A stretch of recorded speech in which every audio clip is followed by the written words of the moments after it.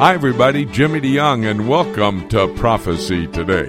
I'm not at Broadcast Central yet. We're on our way to Chattanooga. We have just finished 12 days, 12 different locations where I've had the privilege and opportunity to teach Bible prophecy.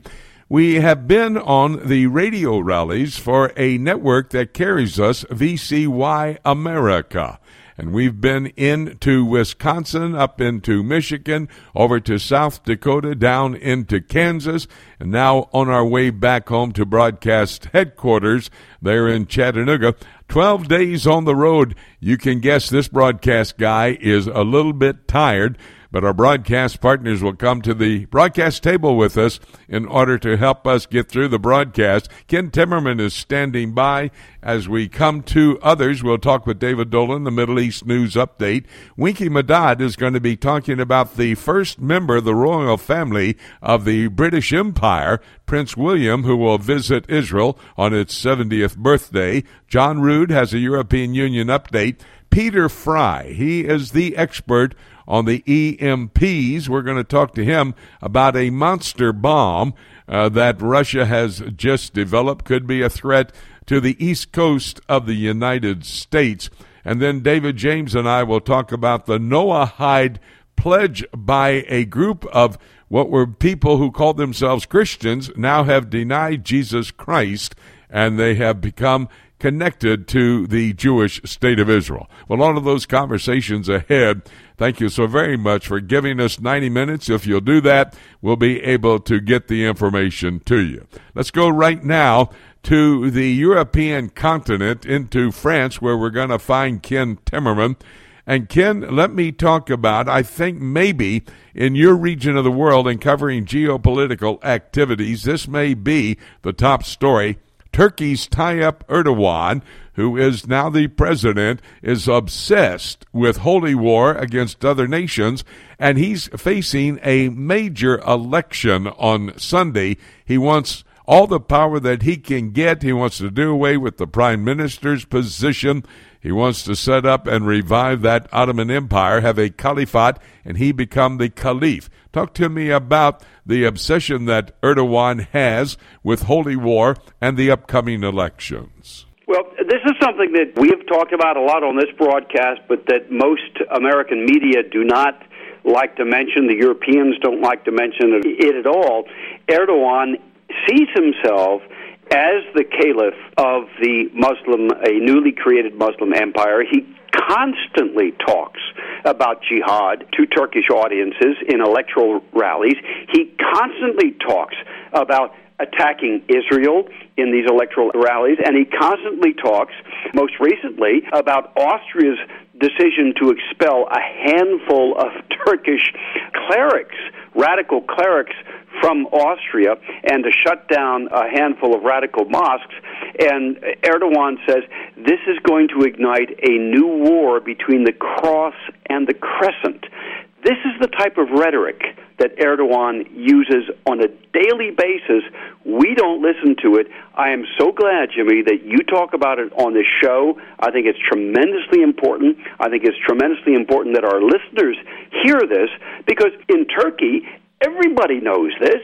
This is common knowledge in Turkey. It's common knowledge to anyone who actually follows Turkish affairs, but in the so-called mainstream media, which is politically corrected to ignore this kind of threat, no one is talking about Erdogan's persecution of Christians. No one's talking about his threats to Israel.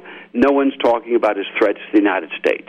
What about the fact, do you think he is going to be able to be successful in his political fight for his political life and be elected president once again and get that power he needs to continue his agenda? Well, I think he will. But again, I'm not an expert on internal Turkish politics. We discussed this last week. He has a challenger in the election. It's the first round. They have a two-round election system. If one candidate does not get 50% in the first round, Erdogan might not get that 50%. I think he probably will. But if he doesn't, he's clearly going to win in the second round. I don't see any real challenge to him in his presidency at this point. Often when I talk with you, Ken, we focus on Iran, May I ask you this? Is Iran's multi-front war against Israel already basically underway? Well, it is, and you and I have discussed this many times. It's been underway for many years, but it constantly takes new twists that we don't predict. So in the past 2 weeks from Gaza, with Iranian support, you have Hamas and Palestinian Islamic Jihad launching the kite jihad against Israel. So they're launching these incendiary kites over the border to essentially firebomb Israeli towns and especially the forests and crops. And they've set, hundreds of fires inside Israel. There have been thousands, tens of thousands of acres, actually, that have been set on fire by these incendiary kites. It's an active war. The United States has not yet recognized it, and don't hold your breath for the United Nations to recognize it. But this is an active war by Iranian proxies in Gaza against the state of Israel, and we ought to recognize it for what it is. Let me continue along the line focusing on Iran. Angela Merkel, Chancellor of Germany, made a Middle East visit this week. She went over to meet with King Abdullah of Jordan, and one of her conversation points was the aggressive activities of Iran, and how could they counter that? Yeah, more hypocrite than Angela Merkel you only get with, I think, Senator Chris Van Hollen in Maryland, my home state. These are crocodile tears. Merkel has been really working very, very hard against the United States and the efforts of President Trump to get out of the bad Iran deal that was negotiated by Obama and John Kerry, which allowed the Iranian regime to develop nuclear weapons in secret. And now this latest trip into Jordan to convince Prince Abdullah that she's going to take a tough line on Iran. She's not. All Angela Merkel wants, she wants two things. Number one, she's facing a challenge at home within her own ruling coalition from the Christian Democrats, who say that she's been too soft on Muslim immigration into Germany. And I happen to believe that that's true. She's allowed over 2 million Muslim immigrants over the past 3 years. And it's submerging Germany. They can't deal with it. They're going into Sweden as well.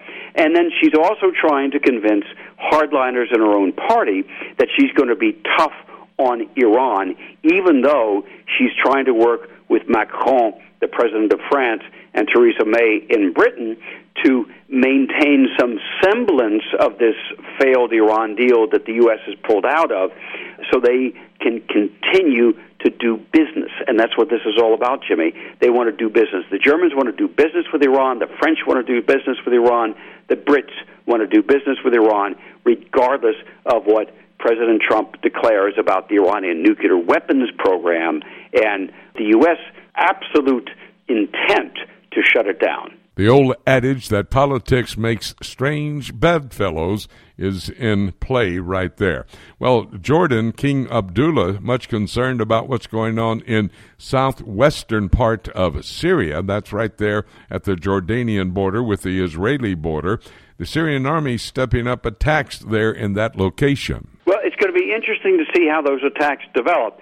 Syria would like to get rid of the ISIS positions along the Golan Heights and the Israeli border, but at the same time, the Syrian government is attacking with its Iranian proxies and its Hezbollah proxies from Lebanon, who we've just learned this week are now wearing Syrian army uniforms. Israel definitely does not want to have Hezbollah or the Iranian Quds Force, the Revolutionary Guards Quds Force, on its borders, and I suspect that this clearing action by the Syrian government is not going to be the end of affairs. We're going to see an Israeli counterstrike against the Iranians and Hezbollah inside Syria as a response to this.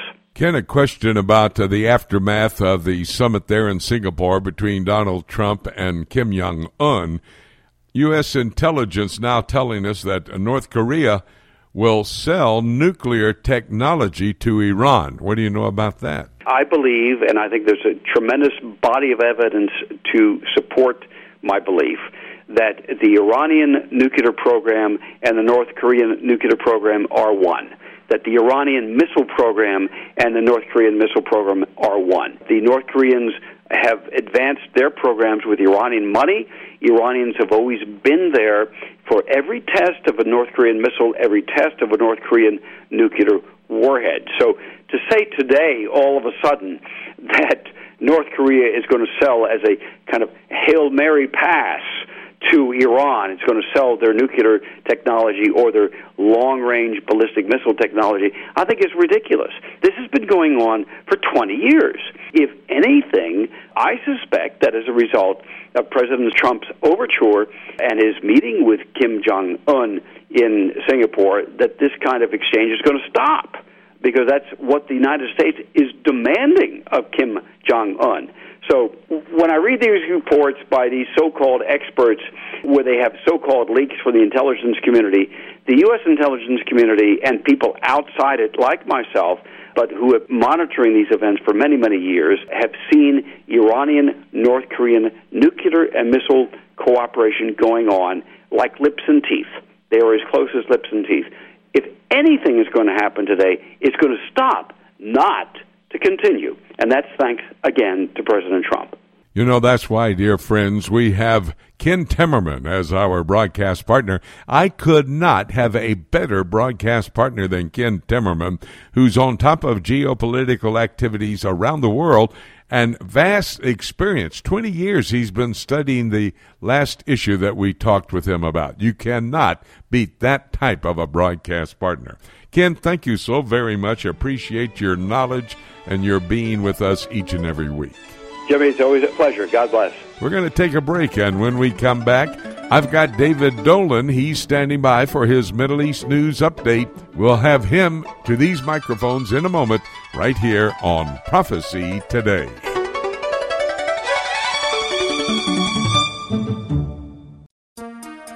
The book of Revelation is God's final word to man and the timeline of the last days revealed to the Christians. This symbolism-filled example of apocalyptic literature can be difficult to understand, especially when simply reading it from beginning to end. Dr. Jimmy DeYoung's latest book, Revelation, A Chronology, takes a walk through the prophetic book of Revelation in the order that the events will take place, chronologically, sharing insights into its true meaning and doing so in an easy-to-understand and practical way. If you have difficulty understanding the book of Revelation, get your copy of Revelation, A Chronology, and let Dr. Jimmy DeYoung aid you in your understanding of this profound end-times prophecy book that God has preserved in His Scriptures for Christians in the last days. To order your copy of Jimmy DeYoung's Revelation, A Chronology, call us toll-free at 877-674-3298 or visit our website at prophecytoday.com.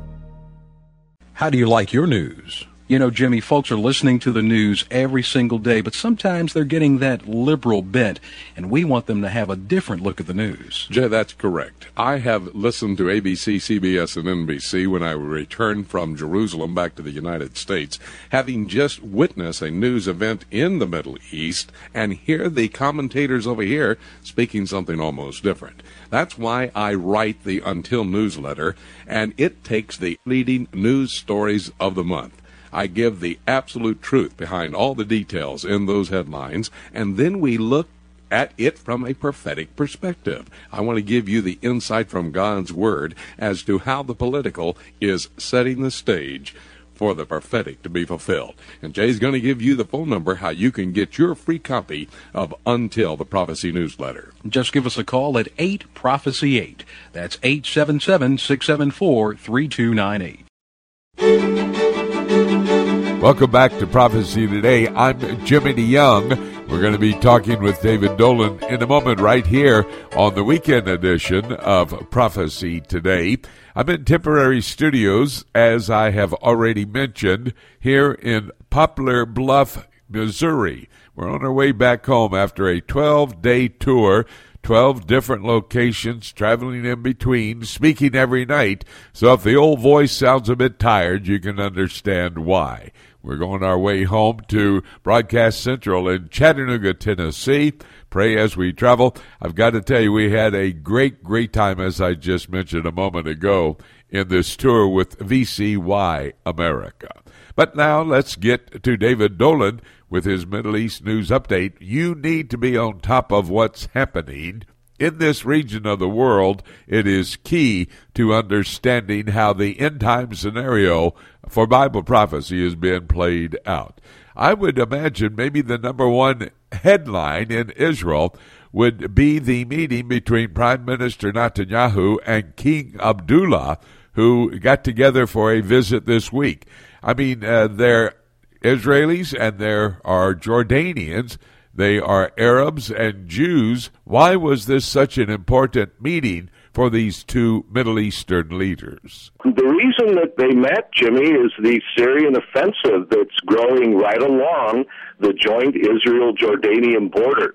This is in Deira province in the southwest of Syria. It's a rather small province, or we would say state, in the United States. And the UN says that thousands have already fled their homes due to Syrian shelling right along the border. Individual reports, not UN, say that's up to 20,000 people.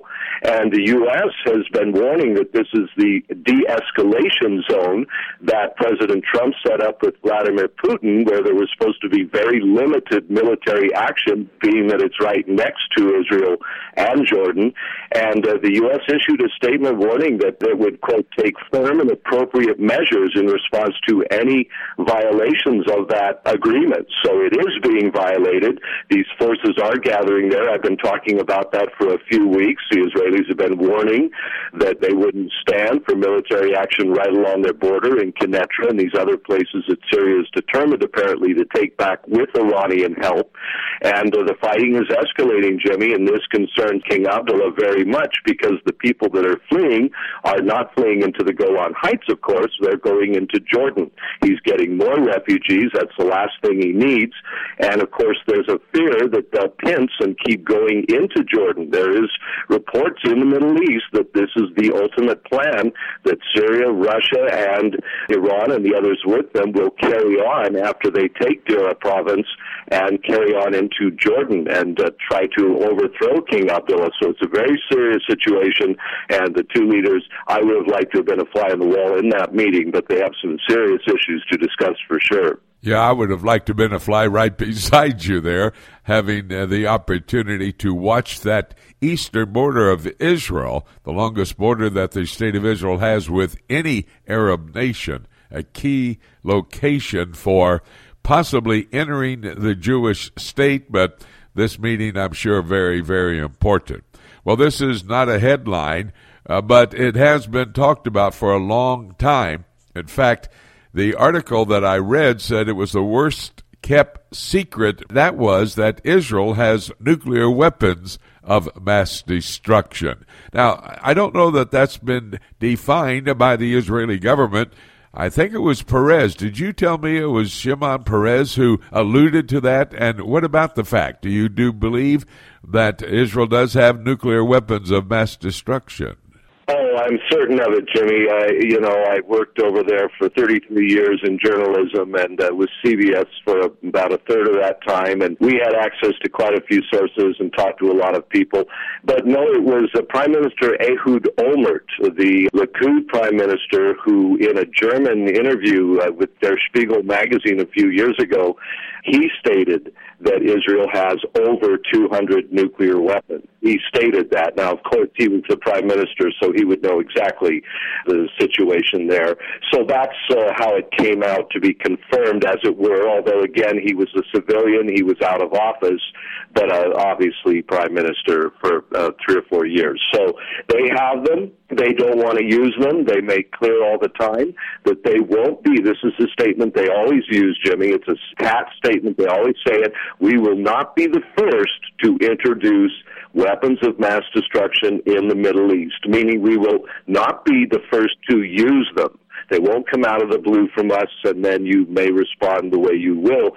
But if they go on to say we are hit by such weapons, we will respond. Sometimes they say 7 times over, sometimes 10 times over. I remember when Lieberman said we would wipe out Damascus. That was actually years ago. This isn't the current situation. That was in 96 when Netanyahu opened the tunnel near the Western Wall, and there was rioting everywhere, and it was happening in Syria, and Syria was threatening to hit Israel militarily, and he said we will wipe out Damascus. Well, recently, as you you noted, they've said we can take the regime completely out. So they're saying we have them. They don't want to use them. They dread using them, but they will use them if they feel it's the only way they can survive. The Israeli nation is not going to go down in any way without a massive fight, and its neighbors, friends, and foes need to realize that. Yes, absolutely. It's a great deterrent for the enemies making some false, crazy move and coming into Israel, trying to wipe them out. Well, another issue, I want to talk about the Gaza Strip operation in a moment, but the Waqf, W-A-Q-F, which is the Islamic Trust who has control over the Temple Mount. It was during Ramadan, it looks like, the report says, some priceless Temple-era artifacts and remains from that period of time 2,000 years ago were actually taken off the Temple Mount, taken to a secret location and destroyed, not going to be able to be a part of the restoration project of the archaeologist Gabi Barkay. This is just simply a move by the Palestinians, would you not say, David, to deny that Israel ever had a presence on the Temple Mount in Jerusalem. That's exactly what it is, Jimmy, but it just breaks my heart every time I think about it, because I covered that story over and over and over again, because this is not the first time this has happened, as you well know. I interviewed Gabi Barkay and many other archaeologists working on this situation, and can you imagine them so excited to have these ancient artifacts discovered? And you know, Barkay said to me one time in a television interview I was doing with him, he said, we don't care if it's a Jewish artifact or a Muslim artifact or an Ottoman artifact or a Christian artifact, Byzantine or whatever it is. We are excited to find these ancient things and to display them and to show them to the world, to understand the ancient world better, and especially, of course, thrilled to find ancient manuscripts like the Dead Sea Scrolls, which an Arab kid found, but, you know, that whole story. So to see these things taken and deliberately destroyed simply to wipe out the Jewish connection, and that's exactly what it is, Jimmy. The Islamic groups that have done this now for 30 years, they've been doing this on and off, have admitted that that is what they're doing. They don't want to, you know, any proof that there was a Jewish connection, which is absurd. But I've seen the graveyard of earlier broken stuff that's near the Mount of Olives, and it's so sad. It's a terrible, tragic thing that the world, the UN, if it wants to scream about something, should be screaming about that. But, of course, it favors Israel, so they won't say anything. Let me change the subject now to the Gaza Strip, which I just mentioned. The Public Security Minister, Erdan, has said that they better be preparing for a pretty large Gaza operation, possibly this summer. What do you know about that? Well, Jimmy, it's getting very serious. There's been over 650 fires started by these fiery kites and projectiles. They actually are loading some of these with droplets of bombs full of liquid that also catch fire and drop everywhere. It's set forests on fire. It's set fields on fire. There's 27 burning currently still, and they come up suddenly, and the Israelis have to run. Now, nobody's been killed yet, but that's going to happen if this continues. And, of course, many other things we could talk about, what's been happening, more missiles and more rockets. I agree with that assessment that it's going to take a major operation. I think Prime Minister Netanyahu knows that. I think, Jimmy, it's being planned as part of the larger operation that's going to happen. The Syrians are not stopping to mass along the Golan border. The Israelis won't allow that. The Iranians are doing the same.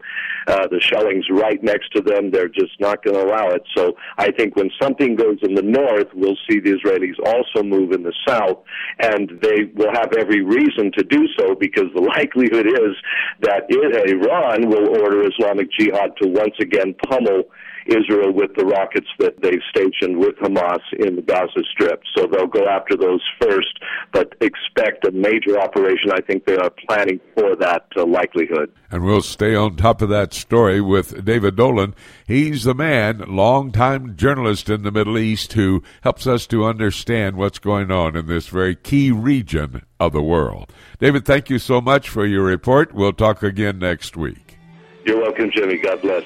We're going to take a break, and when we come back, Winky Madad, we're going to be talking about the visit by a member of the royal family from Great Britain, Prince William's on his way to Israel. That conversation with Winky all ahead right here on Prophecy Today. Just how close are we to the rapture of the church? Do events taking place in the Middle East and around the world have prophetic significance? In his latest book, Sound the Trumpets, Jimmy DeYoung examines these questions and explains just how near the rapture of the church could possibly be. By comparing 4 trends from prophetic scripture to current events taking place in the world today, Jimmy shows that the stage is set. Every actor is in place, and the curtain is about to go up on the end-time scenario set forth in the scriptures. Sound the Trumpets is a must-read for every serious student of Bible prophecy. To order your copy of Jimmy DeYoung's new book, Sound the Trumpets, for only $15, call us today at 8-Prophecy-8. That's 877-674-3298. Or visit us on the World Wide Web at prophecytoday.com. Call today and make sure to get your copy of Sound the Trumpets. Welcome back to Prophecy Today. We move now into our next half hour. Remember, I ask for 90 minutes, 3 half-hour segments, where I'll give you the information you need to know about current events around this world. And with our broadcast partners, we keep you updated on what's happening as we look at the prophetic scenario from the ancient Jewish prophets and how they laid out the end times. Looks like we're right in lockstep with those ancient Jewish prophets. Well, here's a man, he's not a prophet, and in fact, he's not even ancient, but he is a good friend of us, a longtime broadcast partner, Winky Medad, who joins us from Shiloh in the center part of the state of Israel. Now, that is an ancient location, dating back some 3,500 years ago when the Jewish people came into the Promised Land.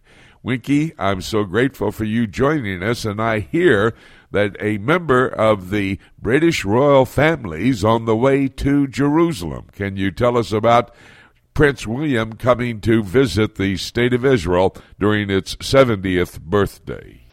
Well, we're expecting Prince William. He's scheduled to be visiting, I think, next week. I've lost track of the dates already.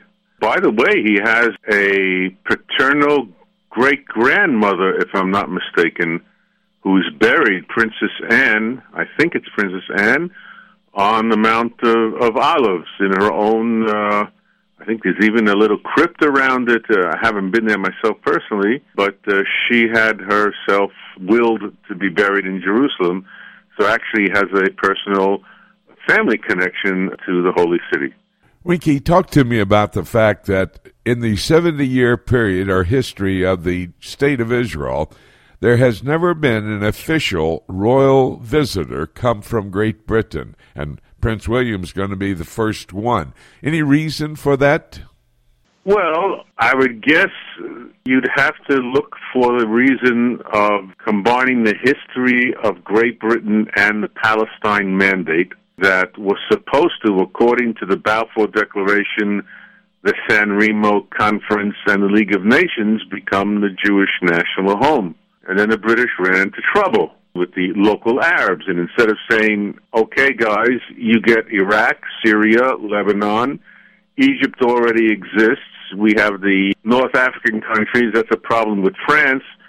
But you also have Saudi Arabia and a few other countries around the Middle East. But we promised the land of Israel, which everybody knows is the national historic homeland of the Jewish people, is a small fraction of the great size and width and breadth of the rest of the Middle East. They said, well, maybe we'll compromise. So first they chopped off Transjordan and gave it to a Saudi Arabian refugee by the name of Abdullah. And then they began to chip away at Western Palestine, and eventually we ended up only with actually about 25% of the original territory of the mandate. They left because we Jews engaged in a resistance policy. Both the Haganah and the Irgun and the Stern Group, who were resistance groups that used force in various levels, and they were kicked out. So I don't think they're very happy with that history of it. And that's probably the basis of the animosity, I would even say, of the British Foreign Office until today against the State of Israel. Well, and in fact, if I remember correctly, the United Kingdom, the British Empire, in other words, actually recognized the Jewish state in 1948. But before that, they had continually blocked the Jewish people from returning. In fact, they were pretty actively involved in doing that, were they not? Yes, there are some people, including myself, who would say they had an indirect hand in, and I want to be careful of my phrasing, Jimmy, in increasing the number of Jews who were caught up in the Holocaust because they couldn't get out of Europe. Great Britain, as you intimated, closed the gates of the Palestine Mandate, the land of Israel, in 1939, allowing only over the next 5 years, Jimmy, between you and me, 1939, 1944 was the height of the Holocaust, to only 75,000. And so Jews couldn't get out because they had nowhere to go. A lot of people today in Israel, while they appreciate Great Britain as a place of democracy, culture, and a kingdom with princes and princesses, were not very happy with that period of times. I think the Foreign Office is still under the impression that they have to kowtow to the Arab world more than the Jews in the land of Israel. And Prince William has been caught up in this by the itinerary of his visit. Well, let's talk about that itinerary just for a moment. I understand it's supposed to start in the Old City, and they are referring to it as occupied Palestinian territory. Now, that phrase is totally wrong, but that's not a good place to start when you're visiting Israel, is it? Well, I think he has a day and a half of actual visits in Israel, and then according to the press statement I saw from the government press office, the phrase is, the next days, the people in charge will be the British Embassy, which means that somehow Prince William moves in his mind, maybe, or at least in the mind of the Foreign Office, from Israel into some netherland, which is called, as you said, the occupied Palestinian territories. But if he's going to be in Jerusalem, at the very least, and I say this with a smile, Jimmy, he should be in Israeli-occupied Jerusalem.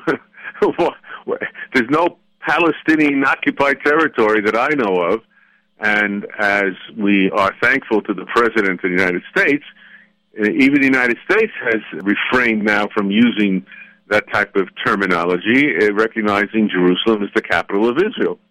Let me ask the big question. Do you think Prince William will actually, on behalf of the kingdom of the Great British Empire, recognize Jerusalem, as did Donald Trump, as the political capital of the Jewish state of Israel? A flat-out no, Jimmy. Not that I'd like to even answer you too much in the negative, but princes, even kings or queens, do not make political policy of the British Empire or even Great Britain today. That's made by the government, and they're just figureheads. They have a lot of castles, polo horses, and every once in a while, a baby prince or princess. That's about the best they can do in terms of what you and I, Jimmy, would call politics or diplomacy.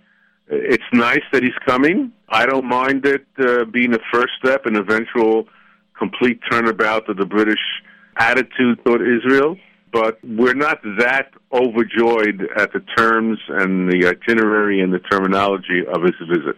Yeah, it's very important to recognize that the Palestinian Authority is going to do everything they can in order to get the United Kingdom, the British Empire, to denounce Jerusalem as the political capital and declare it as Palestinian, especially the Old City.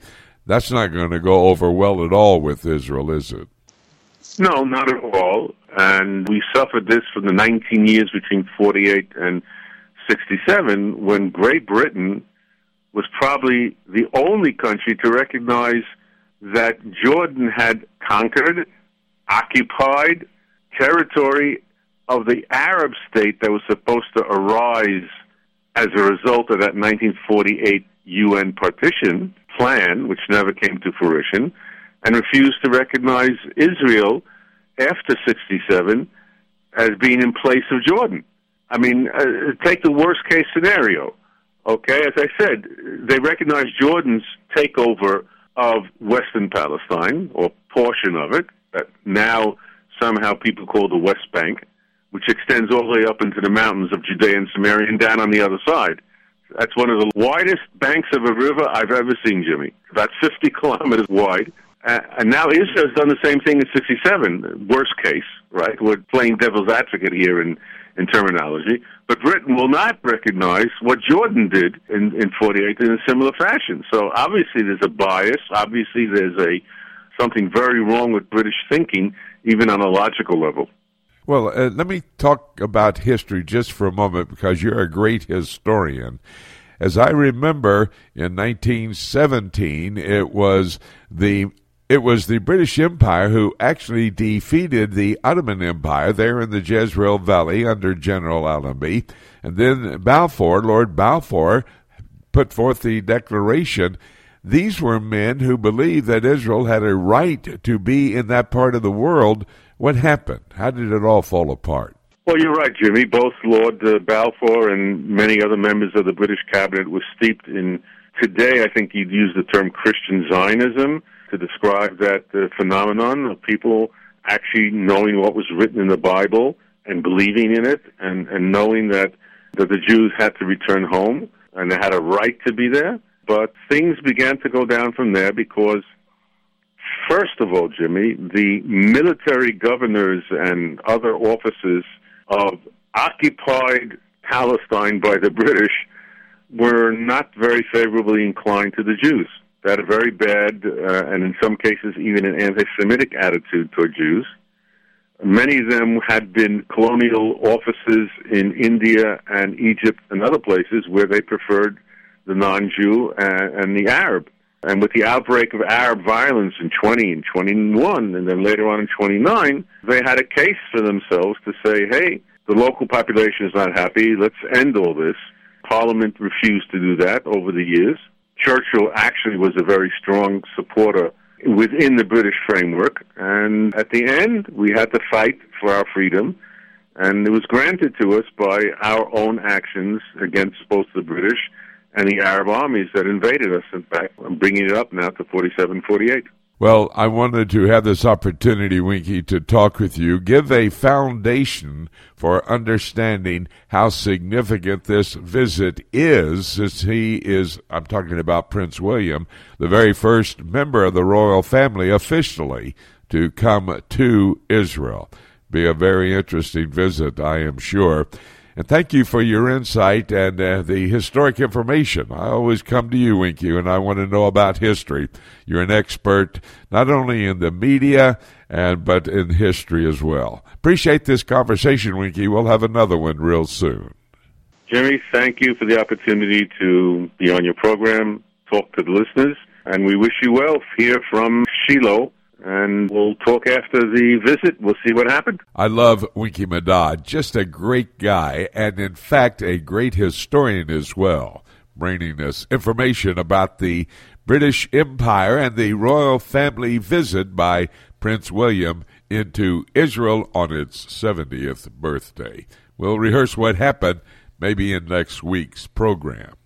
Right now we're going to stay in that part of the world that we had a focus on, Great Britain and the European Union. Howbeit, Great Britain is not long for a member state in the European Union. We'll talk about that with our good buddy John Rood, who is actually in Boston, Massachusetts today at a conference, and we got him. He stepped to the side trying to get a quiet place so he could talk with us. John, I've got so many things to ask you. Let me get underway right away. The NATO chief has been pleading for unity in the European Union, but he is now confronted by most of the ministers of defense. These ministers of defense, similar to our Secretary of Defense, they are warning that Russia is preparing for war. What do you know about this? NATO is experiencing a great deal of stresses and tensions these days, certainly because of Europe and the United States. We are facing the Iran deal, trade war, climate change, etc. The Secretary General, Jens Stoltenberg of NATO, he's preparing getting the word out, the agenda out, particularly before NATO has its mid-July summit in Brussels. The headquarters are in Brussels. In fact, we would also have NATO people as well as ambassadors attend our church in Brussels when I pastored there. 29 member nations. One of the reasons why they're stressing right now these particular items is that there is a funding crisis, and only 5 of the 29 member nations in NATO actually spend the 2% minimum GDP on defense. That's more or less a requirement. So ministers of defense have actually come out with a statement saying Russia is preparing for war.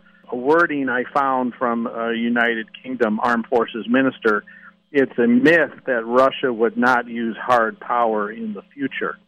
So they have to beef up the finance into these sections. They're trying to bring a response from the member nations for Europe to take their responsibility. They're going to pump up the defense spending, particularly cyber defense, warships, nuclear submarines, and F-35 Lightning jets.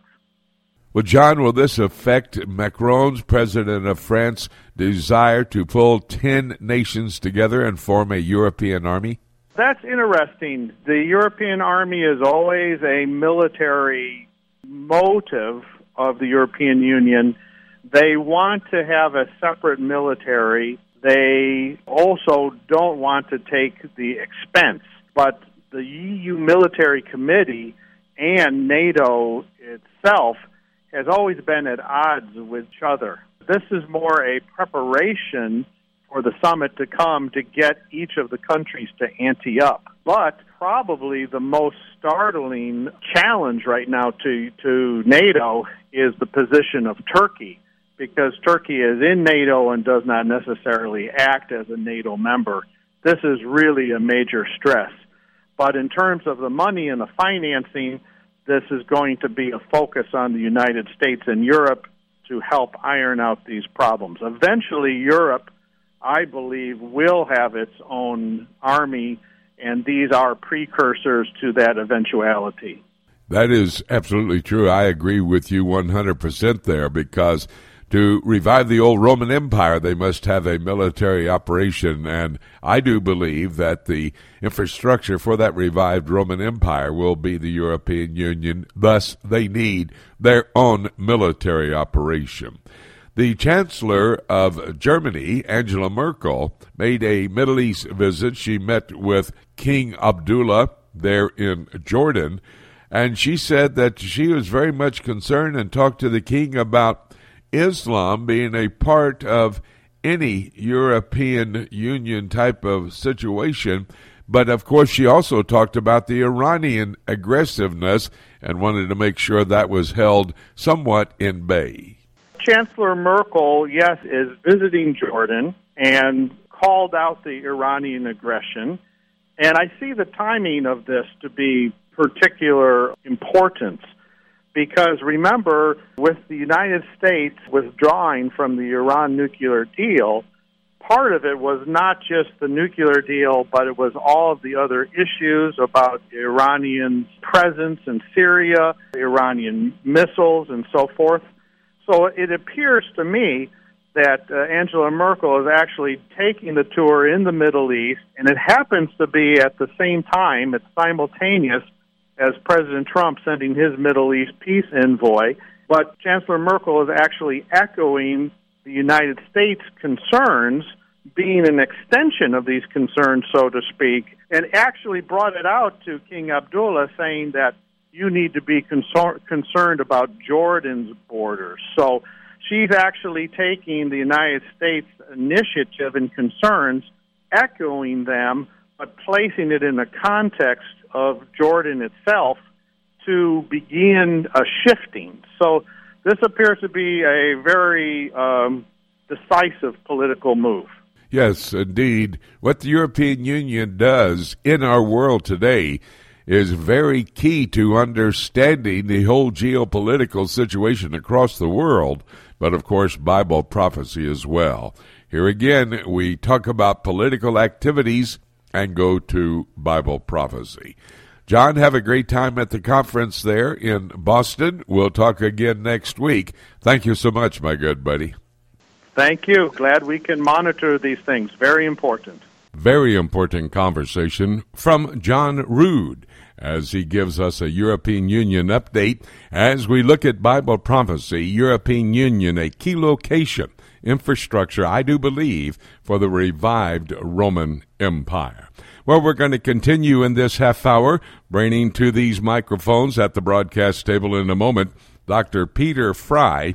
He's actually the executive director of the Task Force on National and Homeland Security.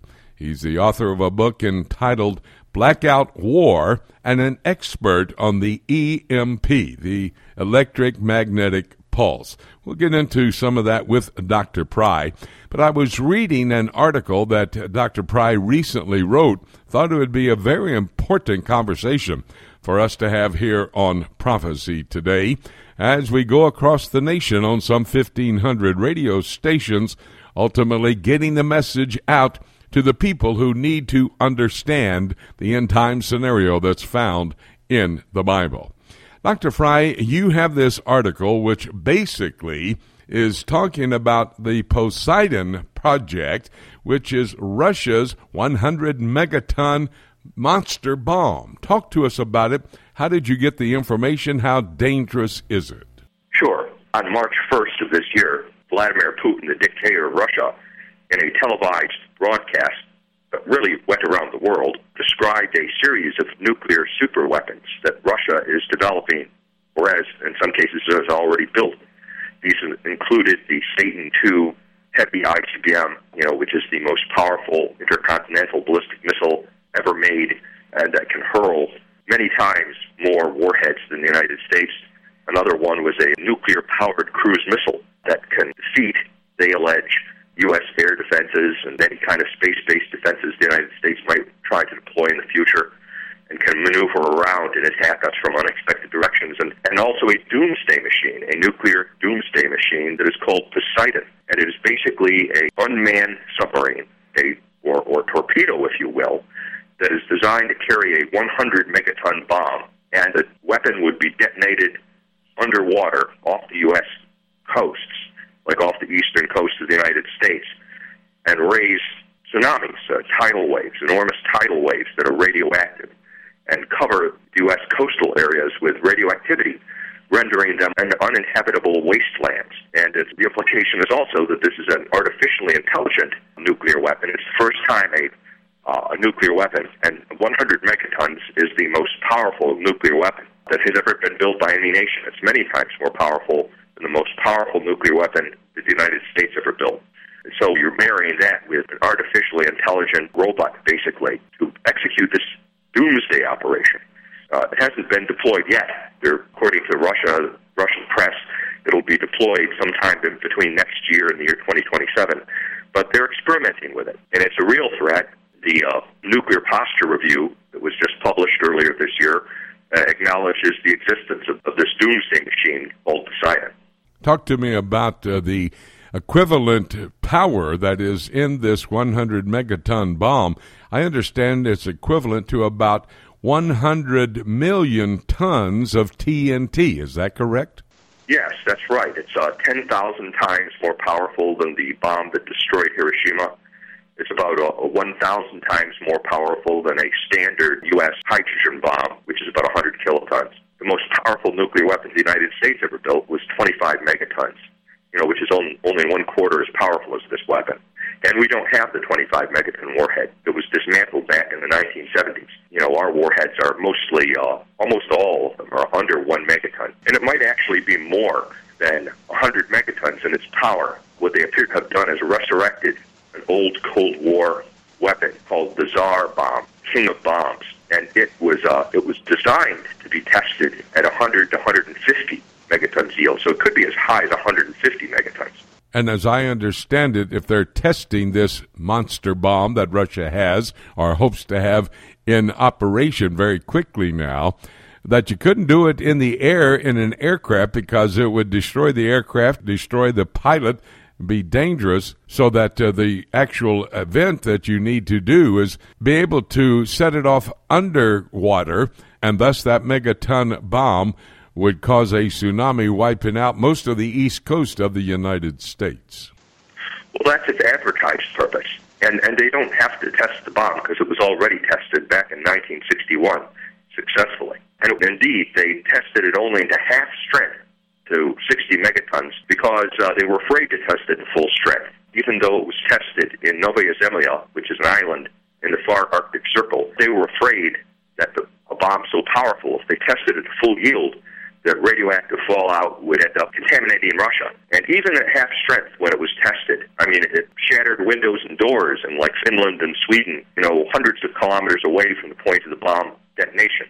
And although it was airburst 3,000 or 4,000 feet in the air, it caused a seismic shock, that circled the Earth 3 times. And under the Atmospheric Test Ban Treaty, they can't test these, at least the United States and Russia can't test nuclear weapons in the atmosphere anymore. But they don't have to. They already tested the thing, and you don't really have to test nuclear weapons anyway.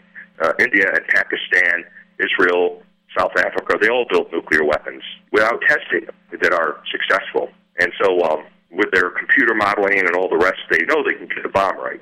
What they are testing is the submarine, the drone called Poseidon. The warhead is called Tsar, and the drone is called Poseidon. And it's the drone that they're experimenting with. And probably the hard part of that is, how well does the artificial intelligence work in that drone? Because the thing is, it's nuclear powered, and it's designed to travel over 100 kilometers per hour underwater and dive to a depth of a kilometer. It doesn't just rely on speed and stealth for survival, because Poseidon will have to cross the Atlantic Ocean and get past U.S. anti-submarine warfare assets. And so its artificial intelligence is supposed to be able to operate the way a human captain would, so that it can evade our anti-submarine warfare forces. In subsequent articles that I'm writing on this, I'm skeptical about whether the real purpose of Poseidon is to raise nuclear tsunamis. It's certainly possible to make a nuclear tsunami, as I point out in my article. Well, we're looking forward to having a conversation with you to update us on what you think the purpose of the establishment of the monster Russian bomb might be.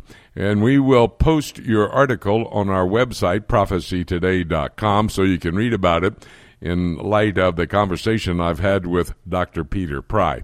Dr. Pry, thank you so very much for alerting us to this alarming possibility with the Russians attacking the United States in some way, shape, or form.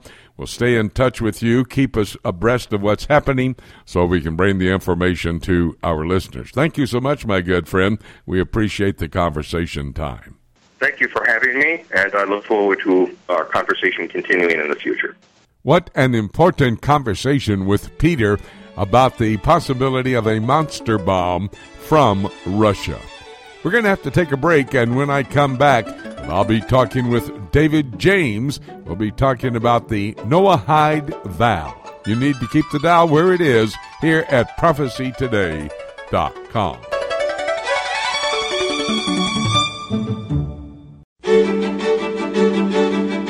Hi, everybody. Jimmy DeYoung, and welcome back to the last half hour. Again, every single time we are on the air, I ask you for an hour and a half, 90 minutes, so I can bring my broadcast partners to this table, and we will be able to give you information as you eavesdrop on our conversation, understanding current events in light of biblical prophecy. We're going to conclude this broadcast the same way. In just a moment, David James will join us at the broadcast table. We're going to be talking about the Noahide principles that are found in the Bible, but actually Orthodox Judaism uses it to get Christians to deny Jesus Christ and become connected to Israel. You don't want to miss that conversation. Keep the dial right where it is. Please go to my website, prophecytoday.com. Go on the left-hand column, scroll down, and you'll find the poll question, which is the one I want you to answer this week. Here's the question. Do nations created by God, Genesis chapter 10, and their political leaders who are making political decisions on a daily basis set the stage for Bible prophecy to be fulfilled as foretold in Revelation chapter 17 and verse 17, which reveals that God puts in the hearts of these political leaders to fulfill His will for the end times? Now, that's the bold question. Please go to my website and answer it at prophecytoday.com. We now bring to these microphones David James. We have a weekly conversation. Now, last week, Jim Jr. handled the conversation, but we have another focus that we're going to take this week.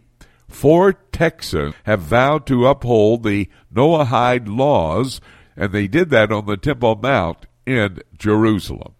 David, this week, this article was posted on the Breaking Israel News website about these 2 couples from Texas who recently went up onto the Temple Mount, as I said, there in Jerusalem, and vowed to uphold certain rabbinical laws while at the same time disavowing the Lord Jesus Christ. That's dangerous. Yeah, it's not only dangerous, it's quite disturbing, and you wonder how this might happen and why it might happen, and of course we'll get into that later. Let me just share with our listeners a few things from that article. The lead paragraph says this: 4 non-Jewish Americans made a special stop on their tour of Jerusalem, ascending to the Temple Mount and in front of a Bet Din, which is Hebrew for rabbinic court, took an oath to obey the 7 Noahide laws incumbent on all of mankind. And then they named the 4 people, the 2 couples that went up on the Temple Mount with a rabbi, and they also met with another rabbi who heard them profess allegiance to the Noahide laws, which we'll talk about in a moment, and quizzed them. And what they said was, in the article, as they were being interviewed by Breaking Israel News, one of the men said, "We don't define ourselves as Christian and no longer believe in Jesus. We are Ger Toshav," which is a Hebrew term that we'll talk about a little bit later, and are connected to Israel. So apparently these people had previously identified as Christians, but now they have apparently turned their back on the Lord. Well, that is a very serious decision that these 2 couples have made. David, let's first talk about the Noahide laws. Now, I want you to explain what they are and why are they significant in the minds of observant Jews. Well, the Noahide laws come from the Noahic covenant in general, which is found in Genesis chapter 9, but they've actually been built upon by rabbinic tradition, and these 7 laws are actually listed in the Talmud, and not even all of them are actually come directly from the Noahic covenant, but come from rather an interpretation, a rabbinic interpretation of the Noahic covenant. So the 7 laws that are said to be required of all of mankind, because as we know, and this is biblical, that the Noahic covenant is an eternal covenant, and by God's grace we are still under that covenant. Whenever we see the rainbow, we know that He's not going to destroy the world by flood again, but it's also a reminder that He has the capacity and ability to destroy the world, and that will happen in the future by fire, not by water. But the 7 laws are this: do not deny God, do not blaspheme God, do not murder, do not engage in sexual immorality, do not steal, do not eat of a live animal, and that comes from the idea that we're not supposed to eat the blood of an animal. And so that is their interpretation. And the 7th is to establish courts or a legal system to ensure law and obedience. And so these are seen by Jews as very important as it applies to Gentiles who choose not to become Jews, but it also allows Gentiles to be righteous in the eyes of God according to rabbinic tradition. According to rabbinic tradition is the key phrase there, David. But isn't it true that both President Ronald Reagan and the United States Congress officially recognize the 7 Noahide laws?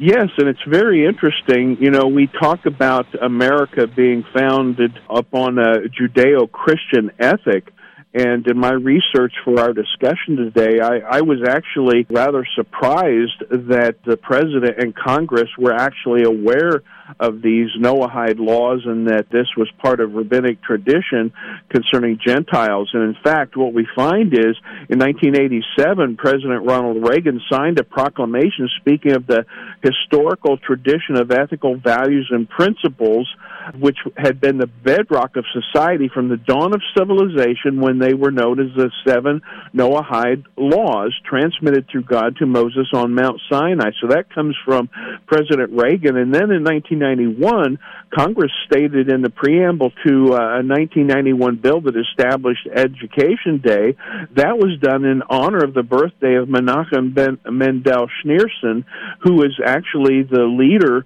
of the Chabad movement, which is a branch of the ultra-Orthodox Jews. So it's very interesting that these have been recognized even by our own government at the highest levels. Wow, what an interesting history you're revealing to us. Well, David, so then these two couples are not Jewish, but do see themselves as somehow connected to Israel and identify themselves with the Hebrew term that you mentioned, ger toshav. That's right, and actually that Hebrew word translates to resident alien, and it goes back to several times in the Old Testament talking about Gentiles who actually connect to the nation of Israel, but they are not actually proselytes. So a Gentile who proselytizes, he is considered by the Jewish people and the rabbis as actually being Jewish and no longer a Gentile. But it's also said in Leviticus 25:47, for example, if a resident alien, and that's the term ger toshav, says the resident alien among you has prospered, and your kinsman, being in straits, come under his authority and gives himself over to the resident alien among you, or to an offshoot of an alien's family. So the idea is this, that a Gentile could connect himself to the nation of Israel by observing the Noahide laws. In other words, since these are given to all of mankind, they are seen as being compatible, and the minimum requirements for a Gentile to be considered righteous. And in fact, this classification was actually fairly recently recognized by the chief rabbinate of Israel in 2014, because they really hadn't in modern times, hadn't really discussed this and made this formal declaration. So these two couples, and in fact, the year before, there were other Texans who had done the same thing. So this allows for Gentiles to connect to the nation of Israel and Judaism in general without becoming Jews. So then, David, in addition to now being considered resident aliens in the eyes of the rabbinic community, and they do this, of course, by keeping the Noahide laws, they are also considered righteous Gentiles. Take a moment and explain for those listening the concept of righteous Gentiles in Judaism. Well, there are actually two concepts that are considered in this.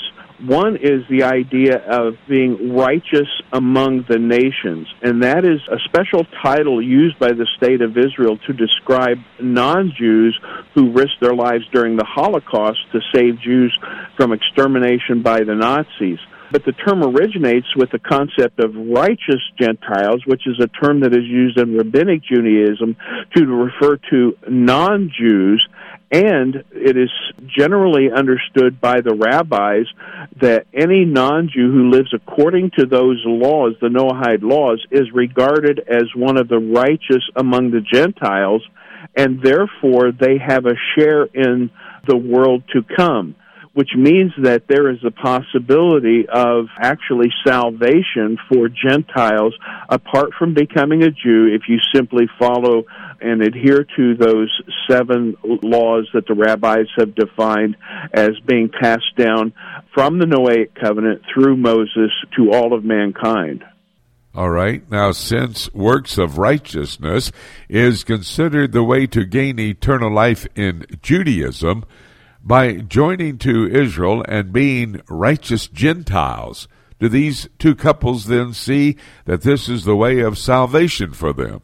Well, I can't say specifically because I have not read their specific statements, but it would seem that for someone to take the most radical step of disavowing the Lord Jesus Christ and going to the Temple Mount and standing before a rabbinical court, which is made up of these two rabbis that they made these statements to, that they must necessarily see this as a way of salvation, and they see themselves connecting to the nation of Israel, who, of course, are God's chosen people, but to see this as a means of salvation apart from Jesus Christ is very disturbing, and it's very difficult to understand why anybody would come to that conclusion. But I would say this: I've recently been in an extended discussion on Facebook, in a dispensational forum on Facebook, with someone who used to be a dispensationalist and is now part of the Hebrew Roots movement. And I know that's a little bit different topic, but the point is this: there are people who have been in evangelicalism who are moving more and more toward Judaism, and this is a very dangerous step, and Paul actually warned against this, and I think that's also what the writer of Hebrews warned against, going back to Judaism as opposed to being related to Christ. All right, David, now let's bring this down to the biblical bottom line, as we always do in our conversations. According to the Bible, are the rabbis right? Are the keepers of the Noahide laws right? Are these righteous Gentiles right? That they believe salvation is possible apart from the faith in the Lord Jesus Christ? Well, I would say absolutely not, and I think the place to go to actually make this very clear is the book of Romans. Paul makes a very extended argument. He argues like a lawyer, a teacher of the law, of which he was. He was a Pharisee of the Pharisees, and he knew how to argue and present a case according to the Word of God. And this is what he writes in Romans chapter 1. He says, "The wrath of God is revealed from heaven against all ungodliness and unrighteousness of men who suppress the truth in unrighteousness." That's verse 18. Then he goes on in chapter 2, he said, "For when Gentiles who do not have the law by nature do the things in the law, these, although not having the law, are a law to themselves," meaning that everyone is guilty before God because they suppress the truth in unrighteousness. And then through his extended argument that goes clear into chapter 10, we find that there is no distinction between Jew and Greek. That's chapter 10, verse 12. And he says, "Whoever calls on the name of the Lord shall be saved." And then he talks about people must hear, understand, and believe the gospel of the Lord Jesus Christ to be saved. And there's no distinction between Jew and Gentile. They must hear, understand, and believe the gospel of Jesus Christ.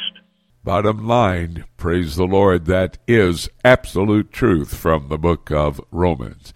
David, great research, a great issue that we needed to discuss, I do believe, and I hope people, if they did not hear the whole conversation, will go to my website, prophecytoday.com, go to PTRN, and there you'll be able to find my conversation with David James. And do me a favor, tell a friend. They need to hear this as well. Thank you so much, David.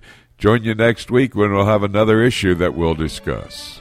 Thanks, Jimmy. I always enjoy talking with you. We're going to take a break, and when we come back, I'm going to put everything together our broadcast partners had to say, and we'll take a look at the book right here on Prophecy Today.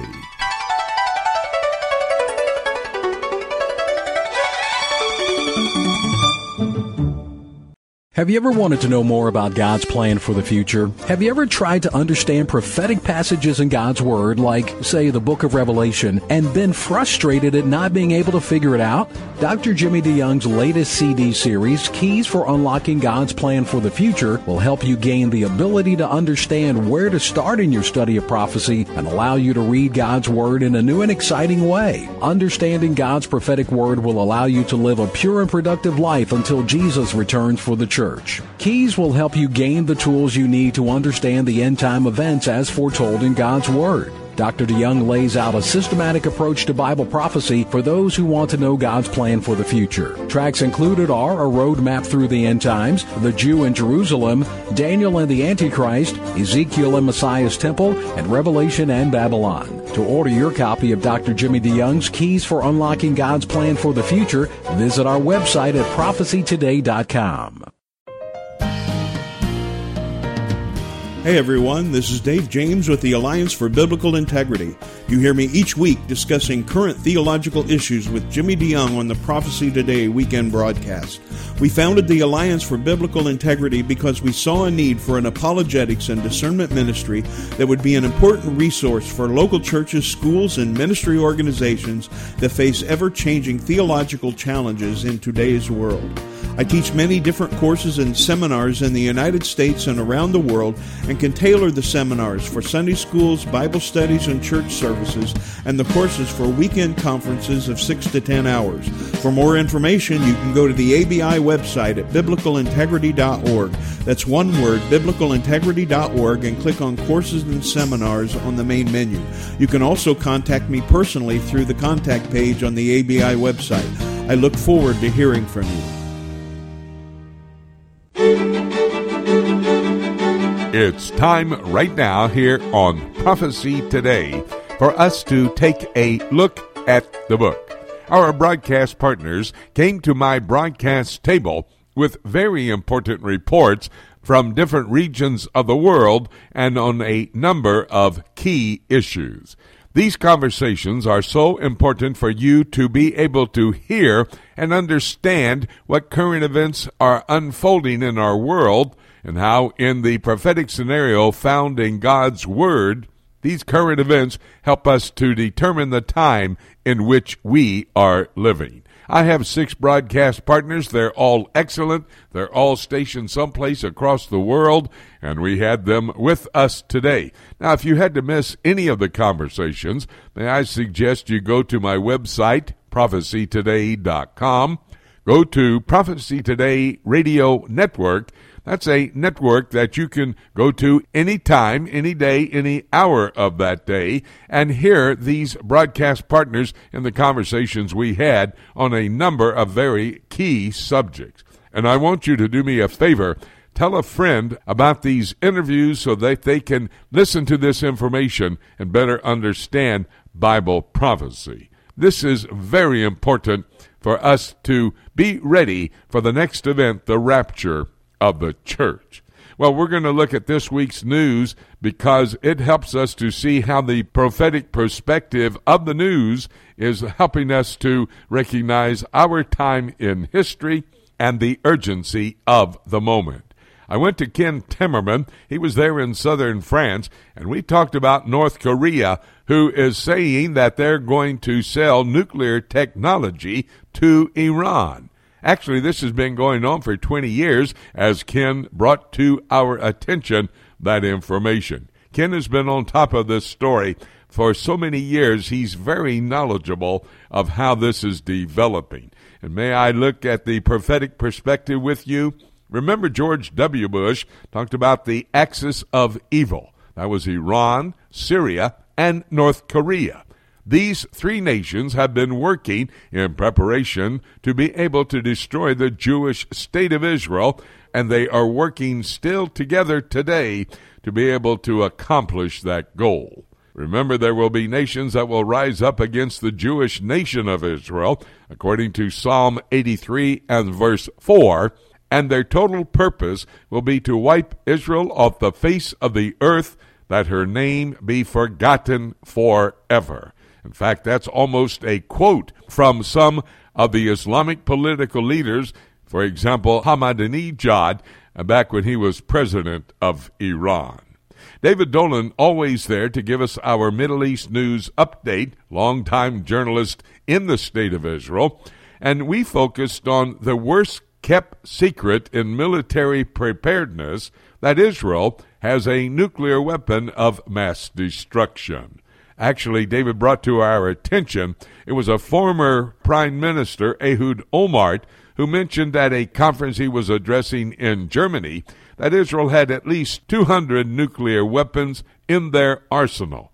However, the Israeli government has never made that definite of a statement. You know, I have to tell you the truth. If Israel has nuclear weapons, it may well be a deterrent today from an attack by their enemies. But I read the last chapter, and God will protect the Jewish people.